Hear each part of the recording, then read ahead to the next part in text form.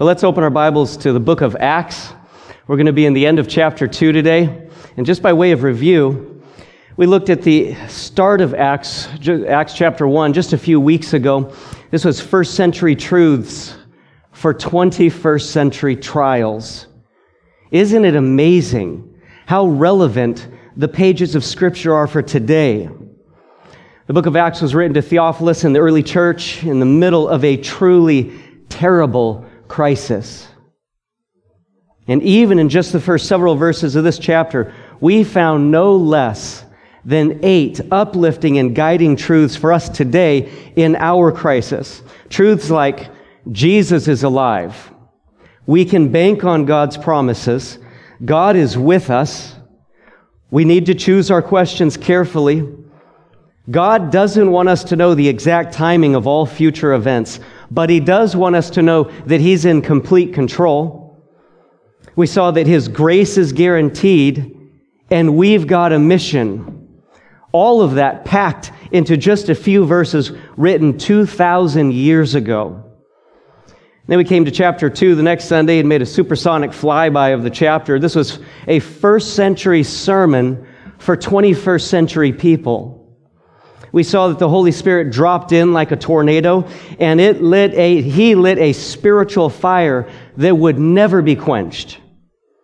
And when everyone around came running to see what just happened in that part of Jerusalem, not only did they find the Holy Spirit doing miracles in the believers, they heard Peter give one of the most incredible off-the-cuff sermons ever recorded. This was one of the sermons that truly rocked the world.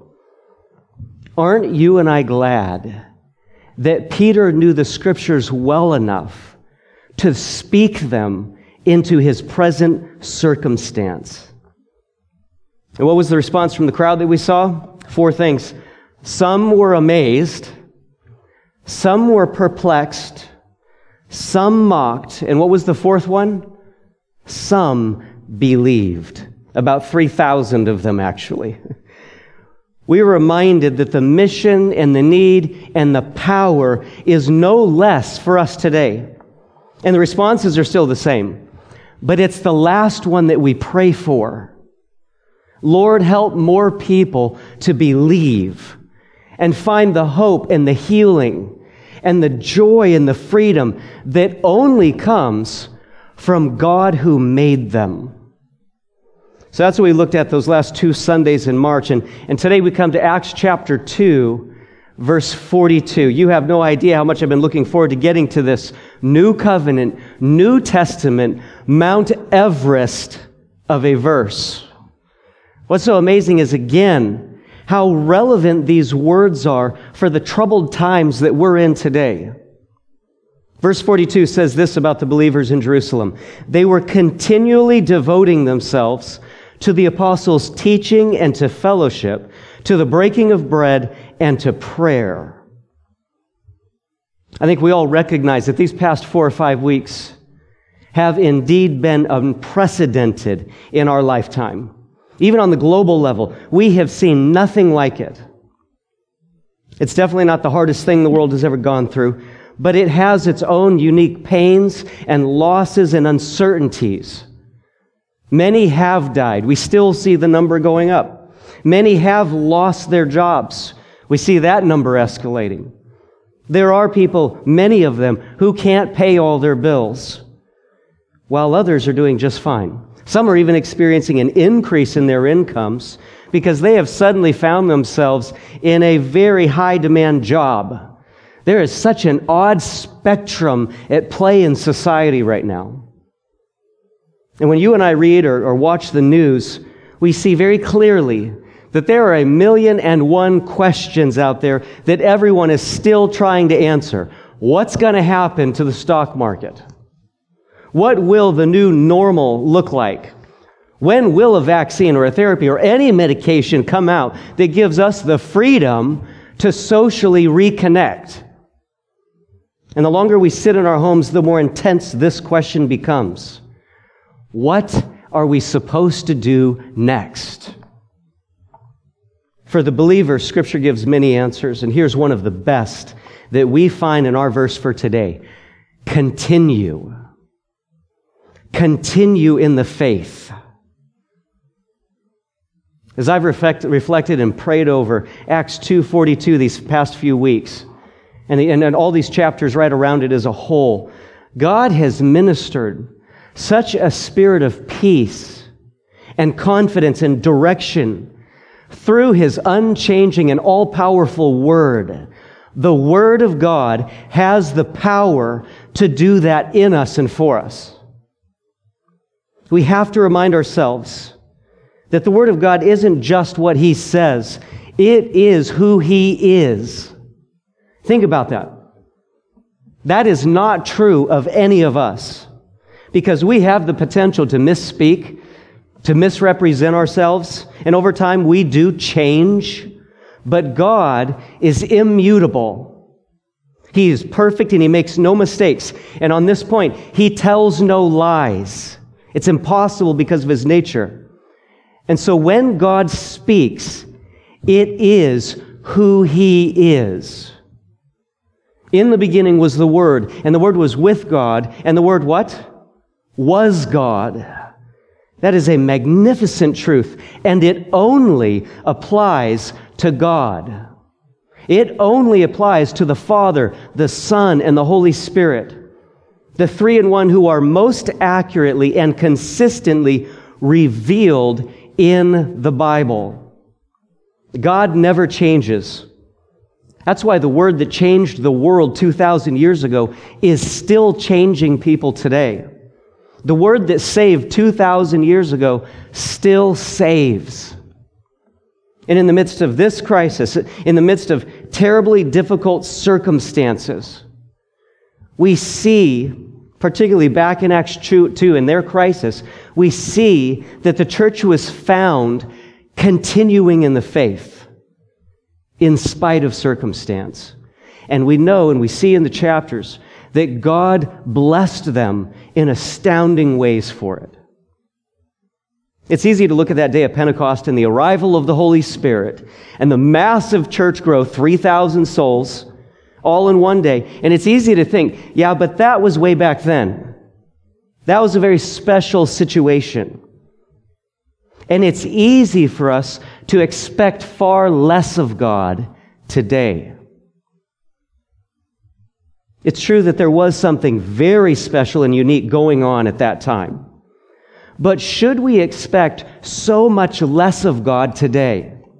Is it right to picture God sitting in heaven, not really wanting to do miracles today, not wanting to save as many people today? The more I reflect on these passages, the more the question burns in my heart, why not today? Is it okay for us to beg God for 10 people to be saved and changed on one Sunday? Or 100 people in a week? Or 1,000? Is it right of us to expect far less of God today? Last week, Easter Sunday, Pastor Mark took us down the road to Emmaus in Luke chapter 24. What a conversation that must have been between those two fellows and the risen Lord Jesus Christ. Those two fellows who didn't even realize it was Jesus. Once those two men realized who they were talking to, the verse says that Jesus disappeared from their sight. And what was the first thing out of their mouth in the verse? It says that they said, "Were not our hearts burning within us while He was speaking to us on the road, while He was explaining the Scriptures to us?" That's my prayer for myself and for my church family today. Lord, light a fire under this pulpit and under their sofa. We want God to give us that same burning desire to see Him do more for His kingdom and His glory. And we want Him to give us an intense willingness to devote ourselves continually to whatever we're supposed to be doing as followers of Christ, so that when God decides to go to work, we are ready to go with Him. Let's pray, and then we'll dive into some of that, whatever we're supposed to be doing in verse 42. Heavenly Father, thank You for the Scriptures. Thank you for the record that you have given, that it might instruct us, that it might correct, reprove, guide us in all that we are supposed to do as followers of Christ. That we might be equipped for every good work that you are calling us to right now and in the weeks ahead. Lord, we humble ourselves before your word and acknowledge we need your wisdom. We need your motivation. We need your strength to do what we know is right. And we pray now that you would open our eyes to the truths of your word, just like you did for those two men on the road to Emmaus. Lord, you open their eyes, open ours, we pray. And by your grace, we purpose, even before we get into the study, we purpose to honor your word. Thank you, Lord, for what you are about to do. In Jesus' name we pray. Amen. All right, well, we can't just parachute into verse 42, so let's get a little running start from verse 37. Acts 2, verse 37. It says, now when they heard this, and what is the this? That's the sermon that Peter just gave. We studied that the last Sunday in March. If you weren't with us and want to watch it, you can find it on our live stream. The incredible arrival of the Holy Spirit and Peter's sermon that followed. But the verse here continues. Now when they heard this, they were pierced to the heart and said to Peter and the rest of the apostles, brethren, what shall we do? And Peter said to them, repent, and each of you be baptized in the name of Jesus Christ for the forgiveness of your sins, and you will receive the gift of the Holy Spirit. Now, I didn't get to comment on this point on salvation and baptism before, so let me just briefly touch on it because it's too important to pass on this miracle of salvation. So at first glance, we see that this verse can give the impression that baptism is required for salvation. This is one of the few verses that seems to contradict so much of the rest of the Bible. Ephesians 2, we know though, says that there are no works we can do. There are no good deeds. There are no traditions by which we can be saved. What does Ephesians 2:8 say? It is only by grace through faith. It's a gift, not a wage. When it is accomplished by grace, God gets the credit. He gets the glory. No man is able to boast. So what do we do when we come across rare verses like this and a few others that mention baptism and salvation in the same breath? First, remember the very important interpretation and study principle that goes like this. If you have 99 verses that say one thing, and then there's a verse or two that appears at first glance to say something else, run with the 99. I don't remember which theology book I got that from. Maybe it was Common Sense 101. But it is so true. If you're traveling and you see 20 road signs and your GPS on your phone and your car and your paper map, and they all say to turn right to get where you want to go, but then you see one sign that appears to say that you should turn to the left, which way are you going to turn? Of course, any rational person is going to turn right because one doesn't outweigh the 20. Almost always the one will be clarified or corrected. In the case of Scripture, nothing gets corrected. It just gets clarified. And even if there are a verse or two here and there that never get clarified for you and me in this lifetime, that's okay. We keep studying and we run with the 99. So for the sake of time, and since this isn't the focus of our study today, I just want to give you a resource so you can do a little of your own investigative research. Write this down if you like. There's an article online that gives one of the most common sense, theologically accurate, contextual, original Greek honoring explanations I have seen. Go to the website, gotquestions.org. You hear Mark and I mention that from time to time. Go to the website, gotquestions.org, and do a search for Acts 2 baptism. Acts 2 baptism. Right there in the list of options and articles, the first one you'll see is this article that I'm referring to here today. The writer very carefully and clearly explains that this whole verse hinges on the word for. Be baptized for the forgiveness of sins. And the writer explains very well that the Greek word used for is the same one that is often translated because of. Be baptized because of the forgiveness of your sins. And here's the parallel example in the article that really turns the light bulb on. It did for me. They give this phrase, take a couple aspirin for your headache. Of course, we all know what that means. And we know it doesn't mean take an aspirin so you can have a headache. You take them because you've already got one. So there's a modern day example, crystal clear example, of how we still use the word for to sometimes mean because of or as a result of. So dive into that article and see what you think.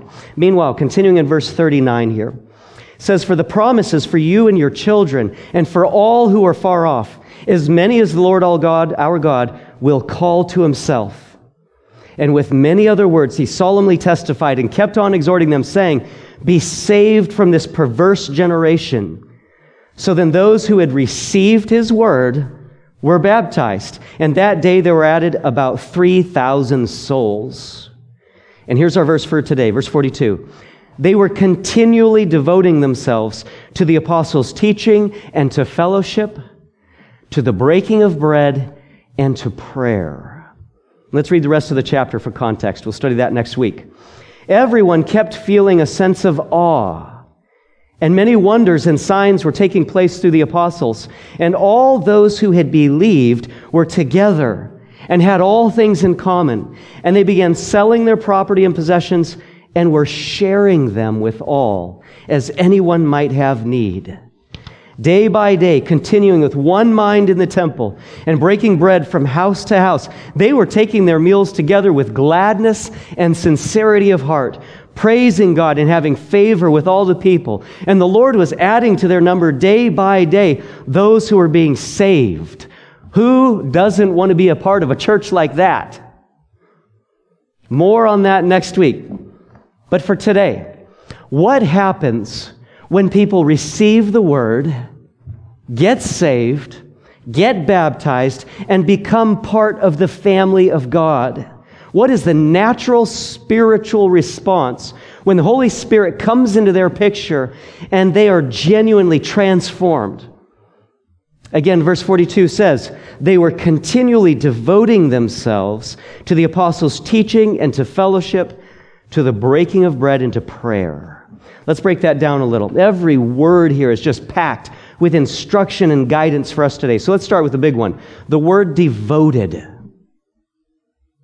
They were devoted to doctrine, fellowship, communion, and prayer.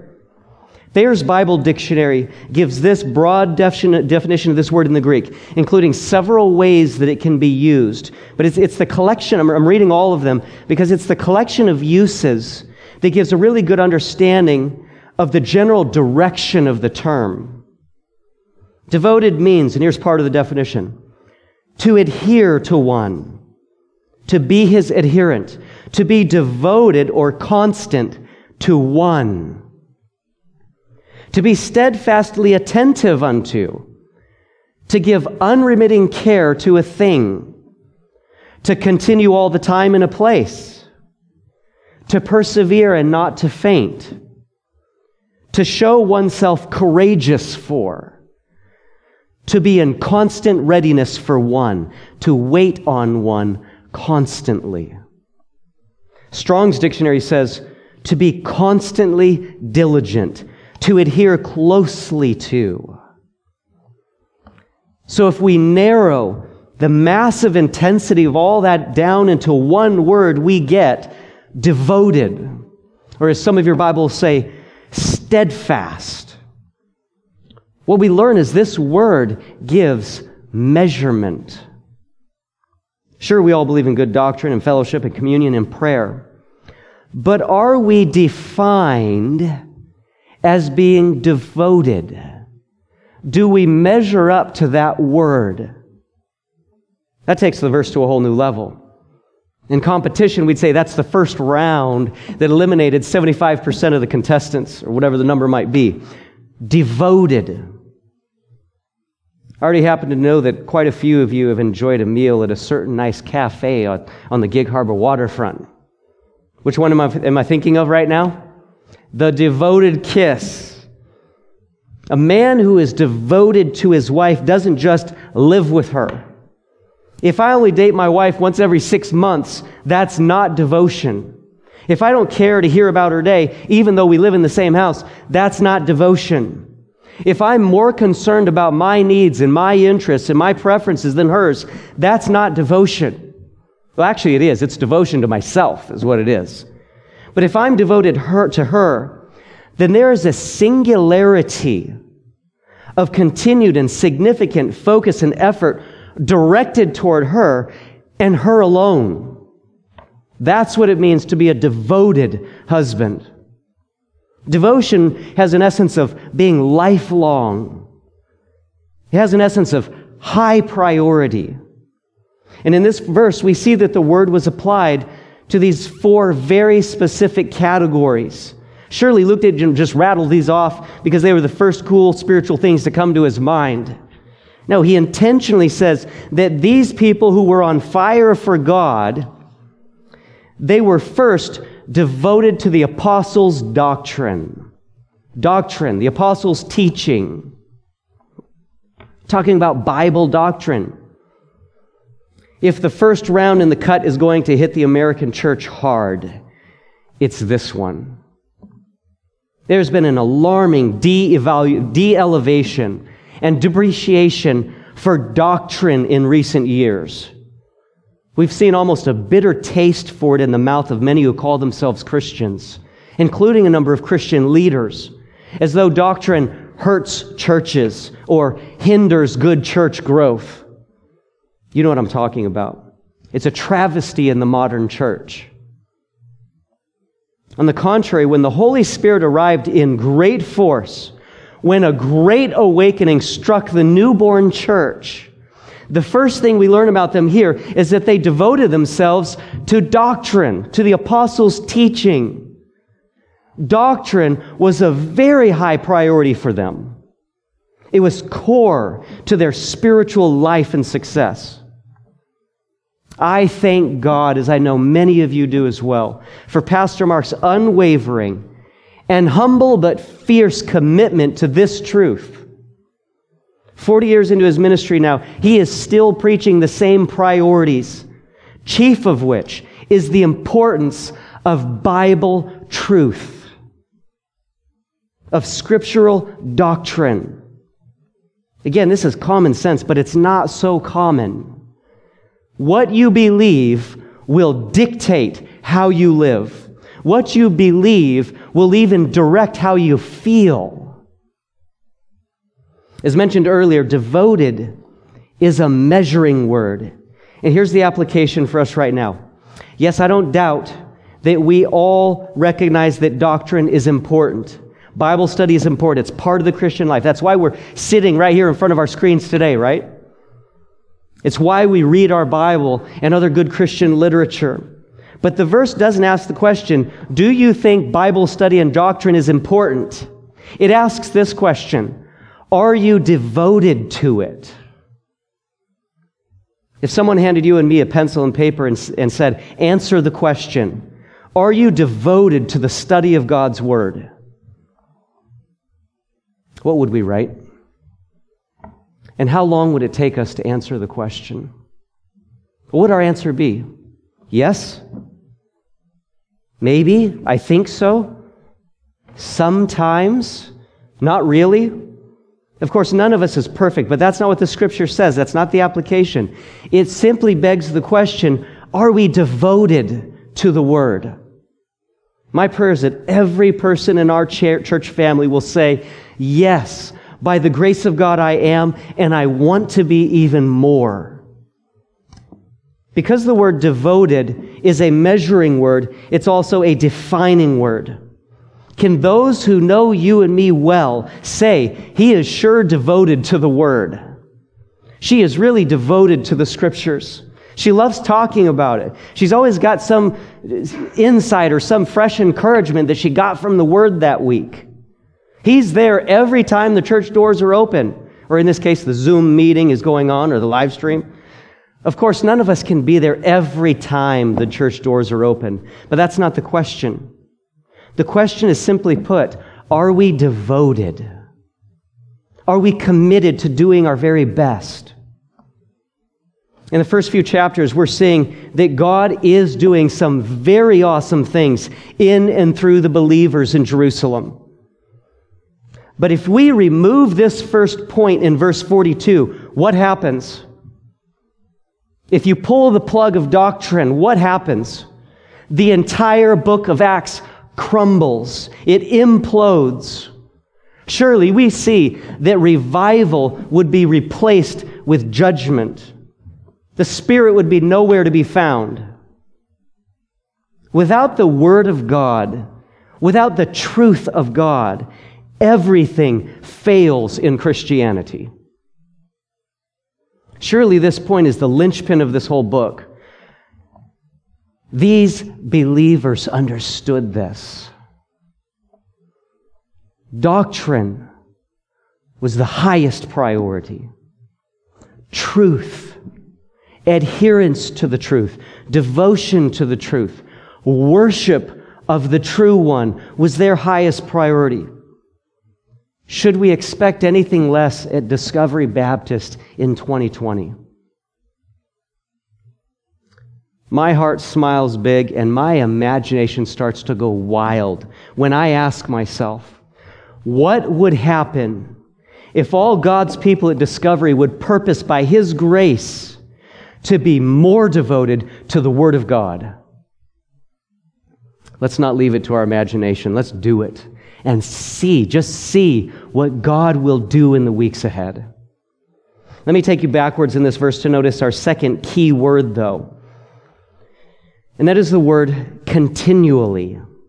The first was devoted, but we see the word continually here. There's a compound idea. This is a modifying word. The believers were not just devoted. It says specifically that they were devoted continually, nonstop.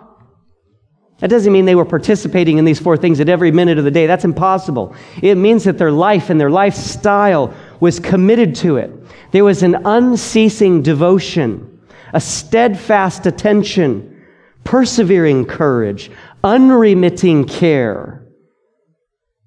It'll be easy for us to feel devoted to the Word on Sunday, in the middle of the sermon. But the early church was noted for their devotion on Thursday and Friday as well. Where will you and I be in our devotion to the Word of God in 3 months, in 3 years, in 3 decades? We often quote 1 Corinthians 15:58, and for good reason. My beloved brethren, be steadfast, immovable.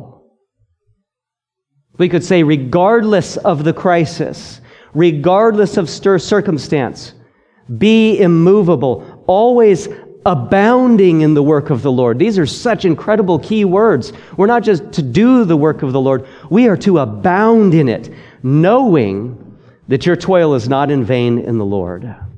Paul understood the importance of faithfulness and continuity when he penned these words. Luke understood it when he recorded this in Acts chapter 2.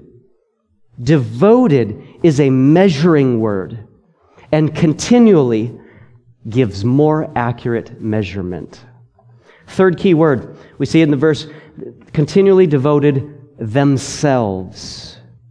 The verse doesn't just say they were devoted to the apostles' teaching.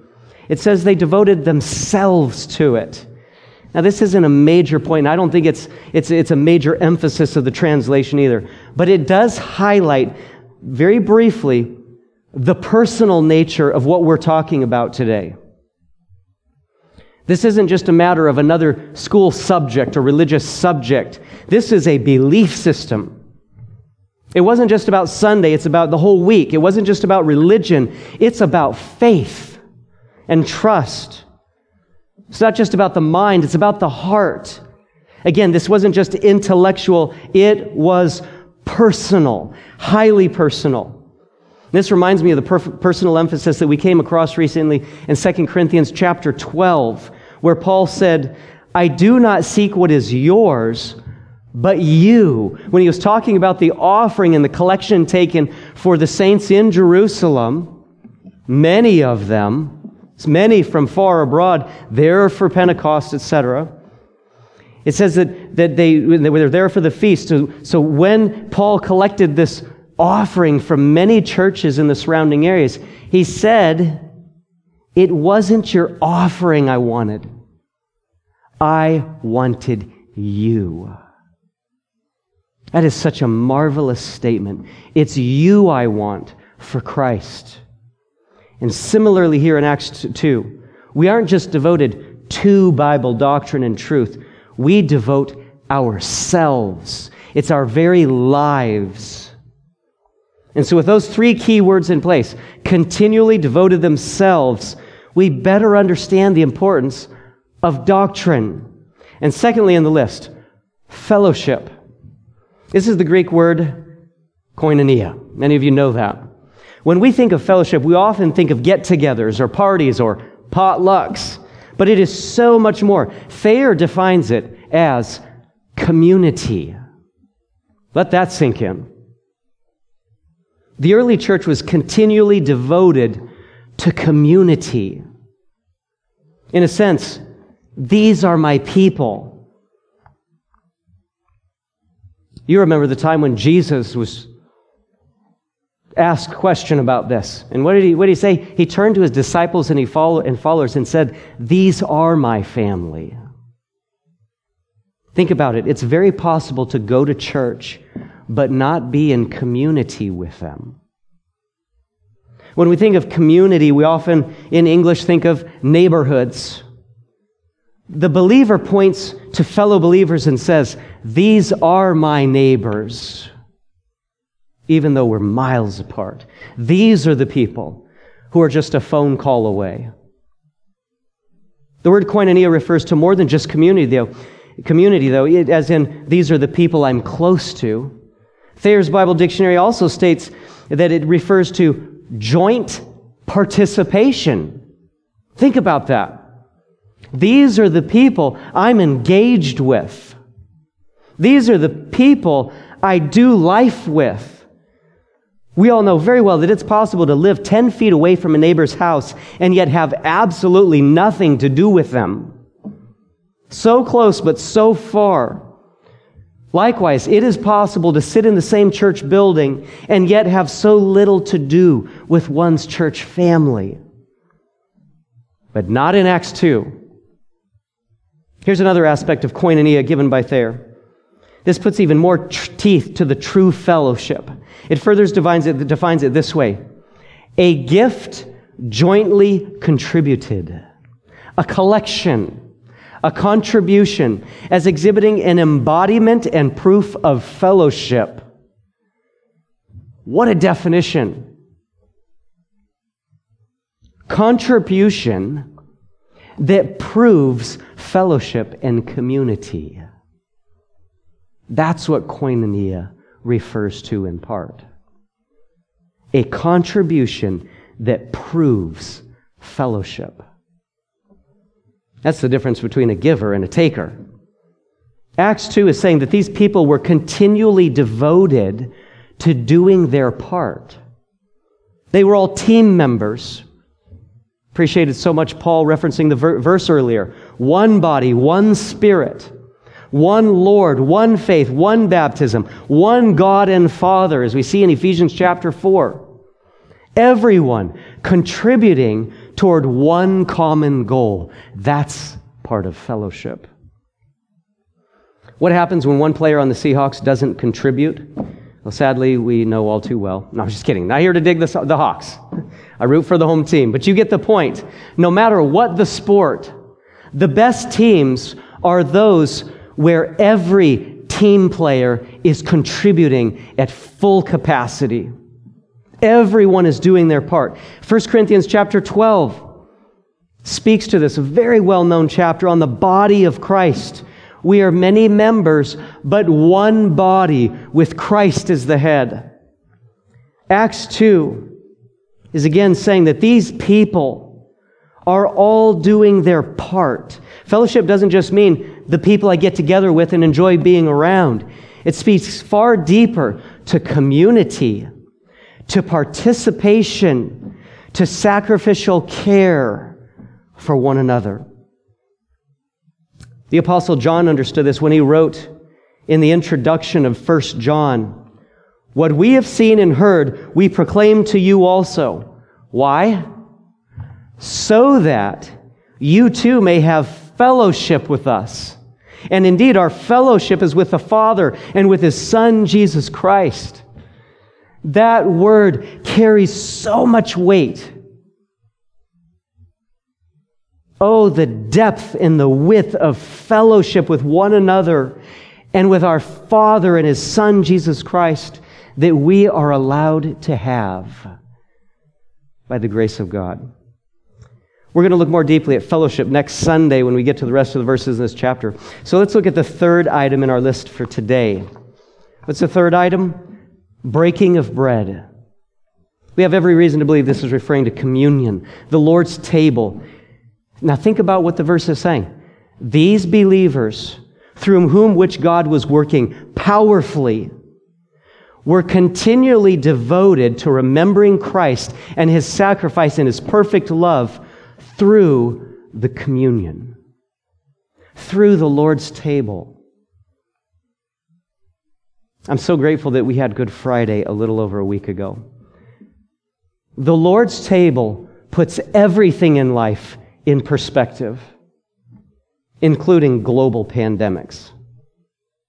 Christ commanded us to remember His sacrificial and His victorious love for us for very good reason. I desperately needed some focused time on the cross last week. But the truth is, I need it continually. It is of no small significance that the Lord's table is included in this short list in verse 42. And it's not the act itself, it's not the tradition, it's the heart in it that matters. And we learn here that when the Holy Spirit arrived with power, and when genuine salvation struck, it inspired a continual devotion of oneself to the Lord's table. Let that sink in. Do we have a high view of communion?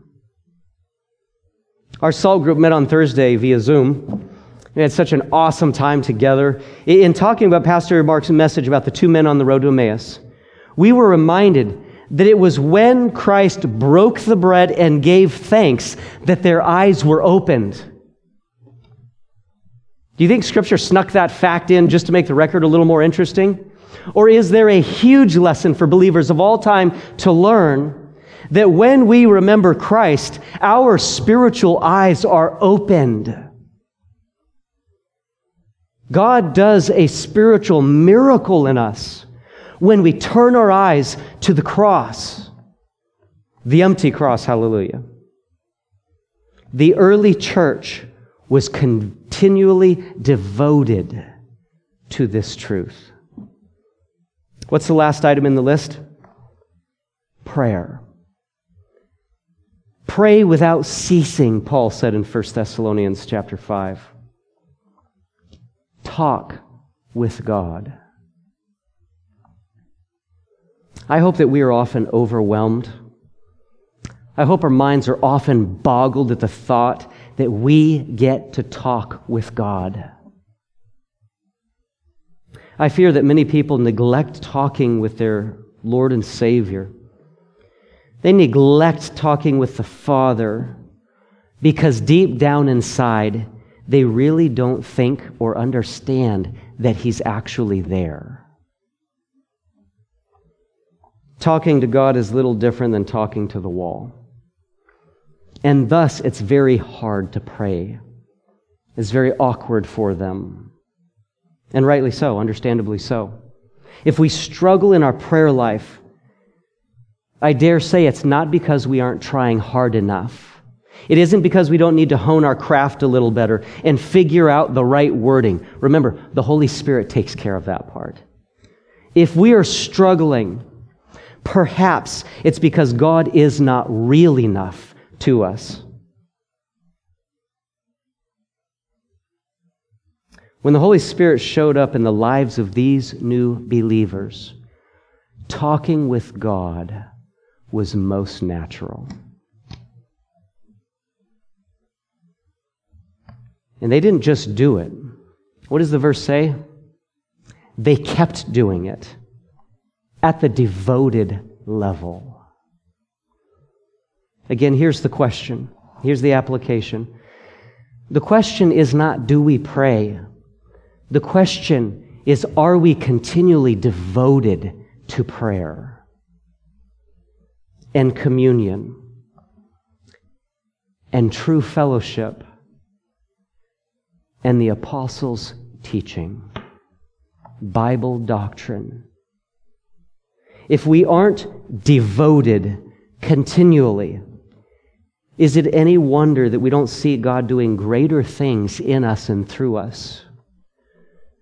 And if we are, we have every reason to believe He will, and He is.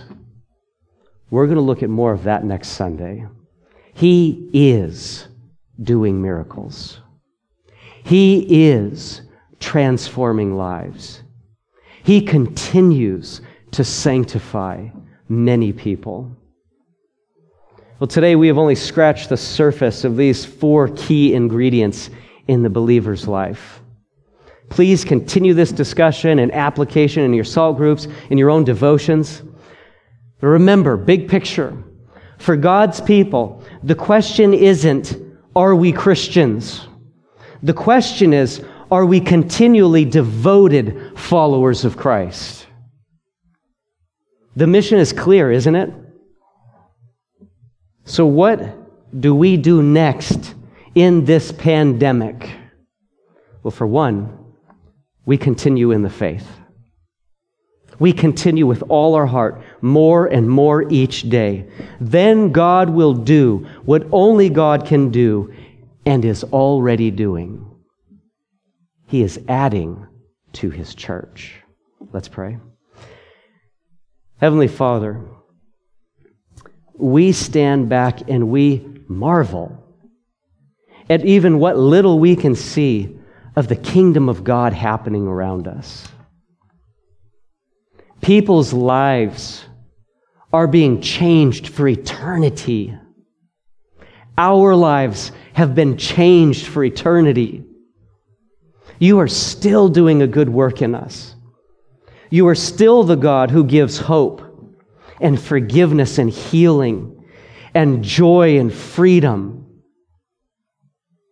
That's why we come to you. And we ask today, Lord, give us the grace to continually devote ourselves to following your Son, Jesus Christ, especially in the area of Bible study and true fellowship and a high view of the Lord's table and our participation in it and in prayer. Lord, where each of us might be lacking in any one or more of these areas, help us to recognize that these are the oxygen to the Christian life. Without them, we will fatigue. We will grow sick and weak. We will wander. But Lord, with these things, you are still doing a radical miracle in those who know and love you. Lord, help us to experience that miracle a little more today, this week, if not a lot more. Lord, help us to raise our expectations of the God of the universe.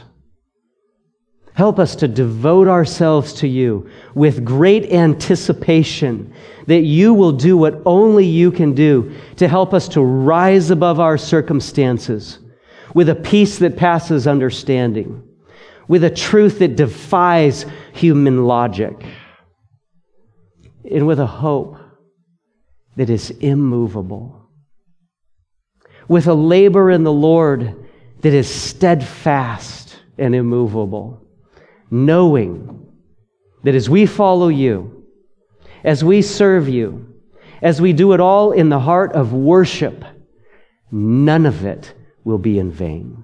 We pray this in Jesus' name. Amen.